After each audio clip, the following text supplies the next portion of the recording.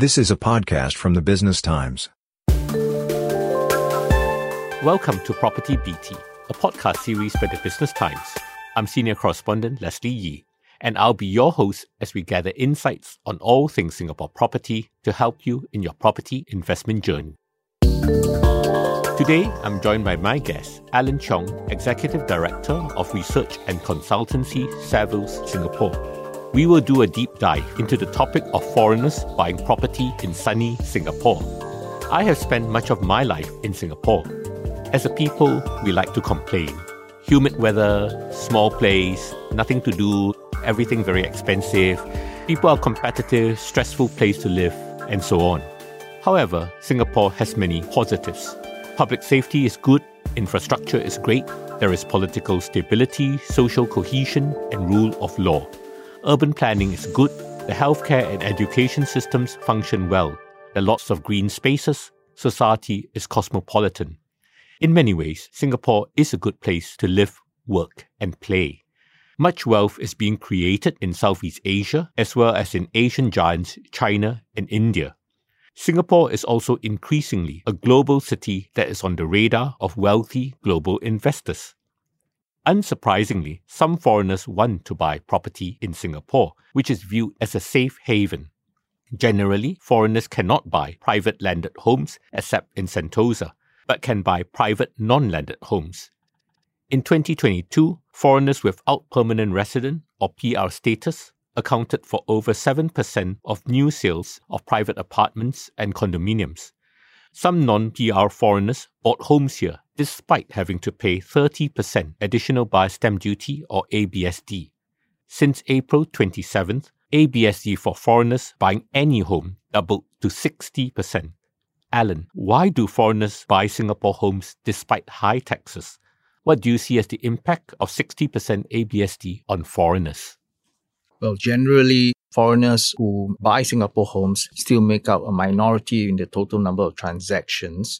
But I guess that those who decide to buy are willing to fork out the previous 30% ABSD for the other benefits like you mentioned earlier, safety, education for their children, maybe a vacation home, and also a diversification route for their assets. Because if you're holding it long term, the 30% can be spread over, say, 10, 20 years.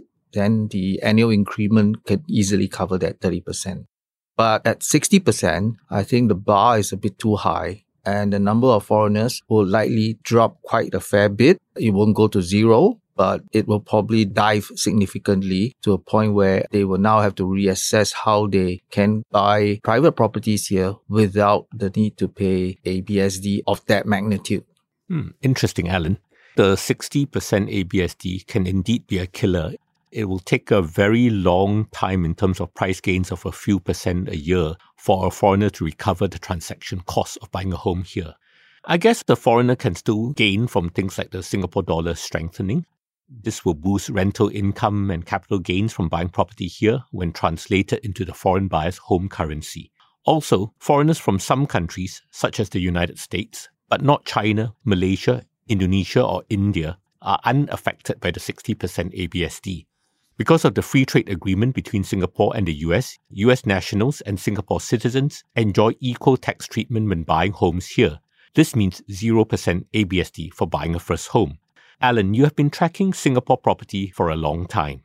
In which segments of the housing market are foreigners active and which nationalities are active here? The percentage of foreigners who bought non-landed properties, since foreigners can't buy landed homes, and landed homes are a small fraction of the size of the private housing market. Island-wide, as of the first 3 months of this year, foreigners and PRs made up about 25% of all transactions, new sale, resale, subsale. But of that 25%, only about 6% are pure foreigners. Now, if you strip out the 5 countries that don't pay ABSD, the US, Norway, Switzerland, Iceland, Liechtenstein, then that number drops from 6% to 4.2%. So pure foreigners who pay the full ABSD make up a very small percentage.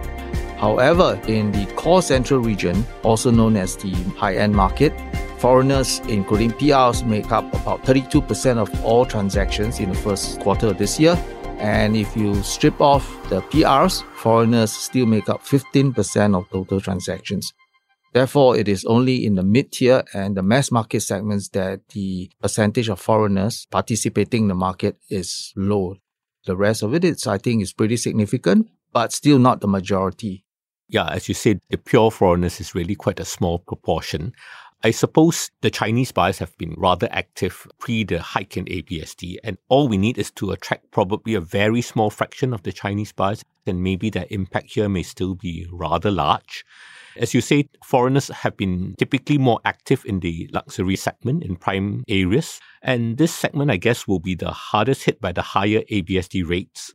To pay, say, $6 million in ABSD for a $10 million luxury apartment sounds like a rather crazy thing to do. I suppose some rich foreigners who are keen on Singapore may need to think seriously. Possibly they can expedite efforts to become a PR here and even a citizen in future. After all, PRs pay 5% ABSD for a first home. Location always matters for home buyers. Some locals may choose a particular location because we grew up there or our parents and other family members live in the area. Then there's also the issue of proximity to schools.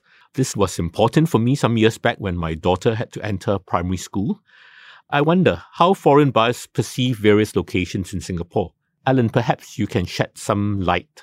How do foreigners view locations such as the Orchard area versus Sentosa Cove versus Marina Bay? You can break up the foreign segment of the market into PRs and, of course, 100% foreigners, into those who came to Singapore because of an education or came to Singapore to look for work, and those who came to Singapore to diversify their wealth out of their home countries. For the first two subgroups, well, let's start with those who came here for an education. They will usually find an abode near the previous place of education, and that would be probably near NUS or NTU. Those areas will be Jurong East, Jurong West, Taman Jurong, Clementi. Now, these are areas outside the central region, and some of them are within the mid-tier market, aka rest of central region. I don't consider those as hot money. They come here to add value to the economy. When you come to the subgroup that wishes to diversify their wealth out of their home countries, because they make so much money, they have the ability to influence prices. But having that influence on the luxury segment of the market, and although they make up only about 4.2% of all transactions in the core central region, these people will be still looking at the Orchard Road area, maybe around the embassies regions, Nassim, Dray Court, near Grange Road.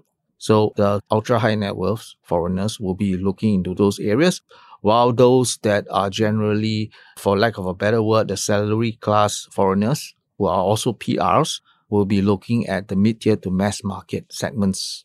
Interesting observations, Alan. When we talk about foreigners, it's not just the super high net worths, but they're also salaried or professional classes. While Singapore may be small, it does have various neighbourhoods with their unique selling points. The environment may be more laid back in Sentosa Cove. Orchard Road is great for offering easy access to high-end shopping. In the Chinatown area, there are charming shophouses, many of which host fancy restaurants and bars. Areas such as Bukit Timah, Katong, Serangoon Gardens offer the draw of living in mature private residential enclaves. Neighbourhoods can also change over time. With the MRT network expanding, perhaps foreigners will spread themselves out over a larger number of neighbourhoods all across the island. After all, increasing amenities and connectivity in many neighbourhoods island-wide is good. Still to come, will more foreigners make a beeline for non-residential properties? In the next podcast episode of Editors Talk, inspired by the Business Times column Off the Record, we turn our attention to audience editors from the newsrooms of SPH Media. Hi, I'm Clarissa Montero, podcast editor at the Business Times. In the next episode of Editors Talk, I'll be sitting down with Business Times head of our audience teams. Have you ever wondered what they do? How driven by analytics, both big and small data, are they? And what makes an audience specialist in the modern media world? And that's just my first few questions. Associate Editor Audience at the Business Times, Chan Chiao-pong, joins us next. Out June 12th. Check in for the latest in Editors Talk from the Business Times podcasts team. And now, back to PropertyBT from the Business Times. We have talked about the interests of foreigners in Singapore homes. Hefty ABSD will certainly weigh on foreigners buying homes here. Should ABSD for foreigners be so high, especially for homes that cost over 5 million or 10 million Singapore dollars, given many local first-time buyers are not buying in this segment? Maybe many foreigners will give up on the residential market and look at non-residential opportunities instead. Foreigners do not pay ABSD when buying assets such as office buildings, strata office spaces, retail spaces, commercial shop houses, warehouses, and hotels. Alan, what do you think? Do non-residential properties here appeal to foreigners? Which particular segments of non-residential properties attract foreign interests? Foreign buyers have generally been interested in non-residential real estate here in Singapore, but their focus of attention has mainly been in the conservation shop houses and strata offices. Less so for industrial. Prior to the pandemic, they were keen on the hospitality sector. They were buying boutique hotels. And now, with the ABSD set at 60%, most will be looking either at conservation shop houses or strata title properties like offices. But the offices that they buy are often in the CBD and Grade A strata title office buildings. Alan, I think foreigners have good reasons to buy non-residential properties here. Demand for warehouses can be supported by Singapore's strength as a logistics hub. Office spaces can draw demand from Singapore's positioning as a regional business hub. Hospitality assets can benefit from Singapore drawing more international visitors. Investors who buy properties here get peace of mind from the strong legal framework. Foreigners owning properties here may also see upside from the Singapore dollar strengthening versus their home currencies. But yields on assets such as office spaces may make little sense as the yield can be below the borrowing cost. Still, if many foreigners flock to buy non-residential properties here, expect low yields to persist despite higher interest rates. Ultimately, investors here may largely be buying commercial spaces for capital gains. Perhaps investors, including foreigners who want yield from Singapore real estate, can buy units in listed real estate investment trusts. Distribution yield may be over 5 or 6% for some good names. The world is full of uncertainty. Our leaders constantly remind us of the challenging environment Singapore needs to navigate to make a living for ourselves. Alan, amid turbulence in so many places, do you expect more interest from foreigners in Singapore property going forward? And will foreigners completely avoid the residential segment? I guess the demand by foreigners will be redefined from one that is pure foreigner to one that they were foreigners, then they wait for their permanent residency status or citizenship status. They then skirt over this 60% ABSD and pay no ABSD if it's their first property purchase anywhere in this world. So that's what's going to happen. They will still be interested, but the question is how do you define the foreigner if he becomes a Singapore citizen or PR? So demand will be there, but this 60% has probably turned off that tap for a while till they convert their status into something that, avoids paying 60% or they pay much lesser. In the meantime, the demand for commercial real estate that doesn't attract ABSD, that will continue as a constant flow. Foreigners that buy strata title offices know that the yield is low, but the yield is still much higher than conservation shop houses, where the yield, if you factor in a full 100% occupancy, it's still 1.5% gross. And if you factor in the vacancy, it falls below 1%, but still they buy because many don't take bank loans. Their priority is to preserve their capital. So long as they make sure their capital is safe, and conservation shop houses is an art piece, it's totally no new supply. It's limited. Being an art piece, art has no yield. Conservation shop houses, there's still some yield. And I think over the longer term, the yield will compress to the point where your rental income may just cover operational expenses. Alan, interesting. Conservation shop houses at such very, very compressed yields, and yet there is demand. Singapore does have something rather unique going for it as a beacon of stability. The property market here is relatively small. I suppose we must hope that should more foreign money come chasing physical assets here, that prices in some segments do not become overly exuberant. Alan, I think foreigners buying property do contribute to Singapore. They pay taxes, which can be used to fund spending in areas such as healthcare. Moreover, foreigners who pay ABSD to buy homes here pay a hefty price for the privilege of buying a home here. Still, foreign buying of private homes may make it slightly more difficult for young local couples to buy private homes. Foreigners who buy non-residential properties here may help push up prices, which means locals can find it harder to invest in such assets for their retirement needs. Thinking aloud, maybe foreigners should be prevented from buying certain types of properties, such as homes in the suburbs. Maybe foreigners should pay higher property taxes versus locals. But then Singapore needs to thrive by making itself open and connected to the world. Alan, should more restrictions be placed on foreigners buying Singapore property? I think that when the ABSD was set at 30% for foreigners, it was already a bar too high. Because real estate, although there are lots of fears that it leads to runaway asset prices, and with the weight of money from overseas trying to pour into Singapore, if you prevent them from buying real estate, it leaks into the real economy. And once foreigners start buying businesses in Singapore, there's no telling where the genie has gone to, because when they immerse themselves into the real economy and they understand the real economy, there are things that you cannot manage then. Right now, it's just single asset class called real estate. If, say, the foreigner buys into a property management company and the other one buys into a coffee shop, the other buys into a hardware business, how then can one come up with policy to restrict foreign demand in this business class? But compared with real estate, where it's just a one-size-fits-all policy. You just buy real estate, you get levied this amount. So I guess the restrictions should stop now.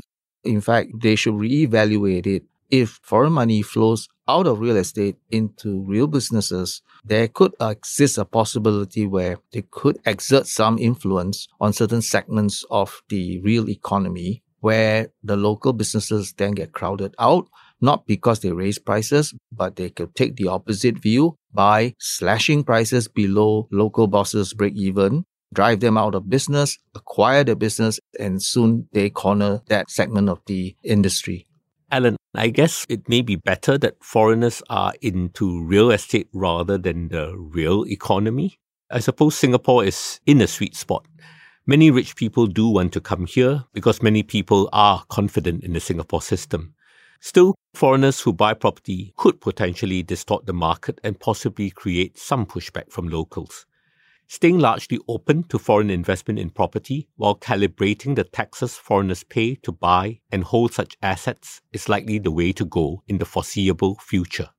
Foreign interests will continue to play a significant role in the demand for property here. So long as Singapore is a good place to live, work and play, some foreigners will want to become PRs and citizens here. For wealthy people, especially from Asia, who seek hard assets in a safe haven for diversification and wealth preservation, Singapore ranks high. Many thanks to my guest, Alan Cheong of Savills. Thank you, Leslie. And that's a wrap for this edition of PropertyBT. Do join us for the next episode where we look at buying a home amid higher interest rates. Are new uncompleted homes better buys than resale ones because of the progressive payment scheme? But resale homes have much cheaper price per square foot. Should one max out one's CPF funds to buy a home? Or should one hold off on buying a home because of the higher home loan rates and economic uncertainties?